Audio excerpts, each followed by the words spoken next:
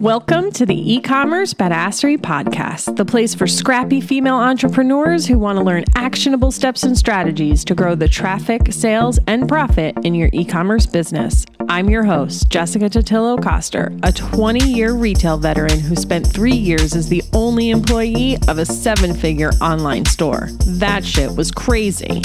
I know exactly how it feels to do all the things, and I'm sharing everything I learned the hard way so you don't have to. I may have started this business by accident, but supporting badass bosses like you lights me the fuck up, and I am so stoked to see you grow. Are you ready, babe? Let's roll. Welcome back to the E-commerce Badassery Podcast. I'm your host, Jessica Totillo-Coster. Every quarter in the lounge, we hold a week-long workshop with 2 calls and daily prompts to help members plan the next 3 months in their business.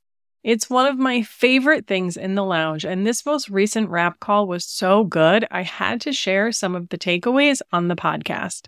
Since we went so deep on this call, well beyond Q4 talk, and it meandered around a bit because the calls are really based on the attendees and their questions, I'm going to break it out into a few different episodes so it's easier for you to follow. Plus, I like to deliver things as succinctly as possible here on the podcast. So welcome to this mini-series I'm calling Lounge Lessons. And this week's lesson is all about how to increase sales in your seasonal business during the rest of the year. For a little context, the lounge member that prompted this discussion sells kids' costumes, and her busy season is August through December. We've brainstormed a few different ways over the last few months on how she can create a more steady stream of income in her business throughout the year. Because her products are such high quality and handmade, these aren't your party store packaged costumes. One of the conversations we had earlier in the year was partnering up with event planning companies that do princess parties. I only know what these are because my cousin used to work them, but she told me LA celebrities would host these parties on any given weekend just to give the kids something to do, so they're pretty lucrative. And they're not going to hem and haw over the price of a costume that their kid wants. There are also SEO things she can do, and of course, sometimes it just comes down to creating a marketing campaign and giving customers a reason to pay attention to you. But we didn't talk about any of this. In fact, we didn't talk about increasing sales during the off-season at all. Initially, she asked if it was typical for retailers to make the majority of their revenue in Q4. And the answer was yes. And so I said to her, what if you just made all of your money in August through December and you got to chill for the rest of the year? Here's the thing. There's nothing wrong with having a seasonal business. There are plenty of seasonal businesses out there. In my previous day job, we did the majority of our entire year's revenue from October to February. Sure, we had a few spikes here and there throughout the year, and we didn't shut down. But ultimately, we put a lot more focus into optimizing our busy season and doing our best to capitalize on that increased traffic and readiness to buy. And think about it. Who wouldn't want to be able to take it easy in the spring and summer? That'd be pretty awesome, right? But like any business strategy, it's not quite that cut and dry. To make this business model work, you do have to do your part. So what does that look like? Well, there's 2 main things you have to focus on: optimizing your peak season sales and staying relevant during the off season. When it comes to optimizing your peak season sales, I could spend hours talking to you about this, and I have. I will stick links in the show notes for you to dive into. But at a high level, here's what I would look at. 1, your sales channels. If your goal is to make a year's worth of revenue in a matter of 3 months, it's going to be pretty hard to do that just on your website in most cases. You're going to have to get out in front of your people. In that case, it might be time to get on platforms such as Amazon and/or Etsy.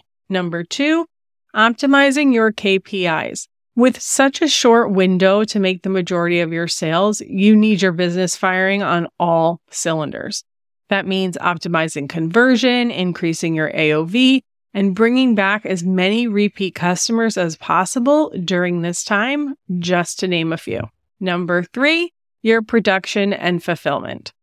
This is especially important if you are making your own products. If you can't fulfill the orders you're generating, this business model is not going to work.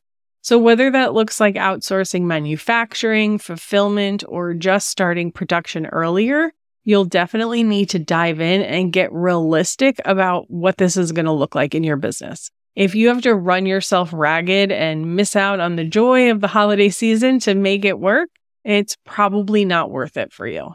But let's say you get all of that in play. You're totally rocking out your peak season, the money is rolling in, and you're good to go. Now what? What do you do for the rest of the year? While you can certainly take some more personal time for yourself and your family, that's kind of the point of this, right? That doesn't mean you get to completely check out. In fact, the other 9 months of the year, you're essentially going to be preparing for that peak season. So, of course, you'll be getting your marketing campaign and optimization in place. You'll need to be working on your production plans, reaching out for PR and collaboration opportunities, that sort of thing. But I also want you to work on customer acquisition during this time.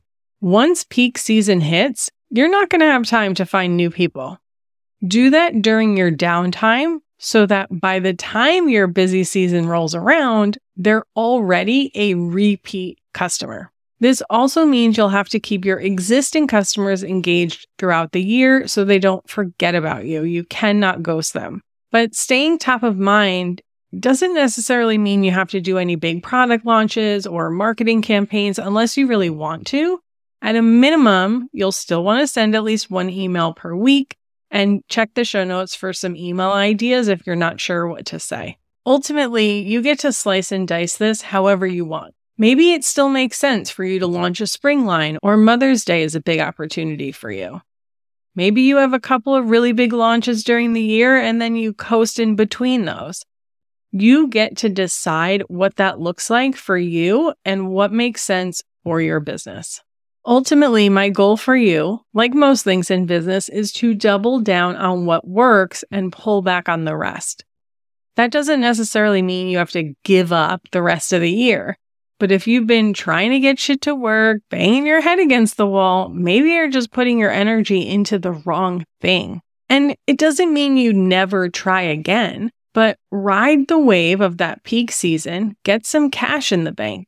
That's going to alleviate a lot of that stress so that when you do sit down to think about your year-round strategy, you can do so with more clarity and creativity. So I'm curious, are you a seasonal business? Have you been struggling with this? Did this spark any ideas for you? I'd love to hear more about your business, where you're at, and what you're struggling with. DM me on Instagram and let me know. If that is you and you're listening to this in real time, wondering if it's too late to optimize your Q4 strategy so you can ride this peak season wave, no, it's not. I'll stick some resources for you below, or you can come join us in the lounge and take advantage of the exclusive training and resources there. And that's a wrap on today's episode. Thank you so much for hanging out with me today, and I'll see you on the flip side, friend. Thank you so much for listening to today's episode. If you like what you heard, I'd be so grateful if you'd leave a review on Apple Podcasts, and don't forget to subscribe so you never miss an episode. And if you're looking to surround yourself with more product entrepreneurs who totally get your life right now, get your booty on over to the E-commerce Badassery Facebook group. Can't wait to see you there. Until next time, e-commerce friends, stay badass.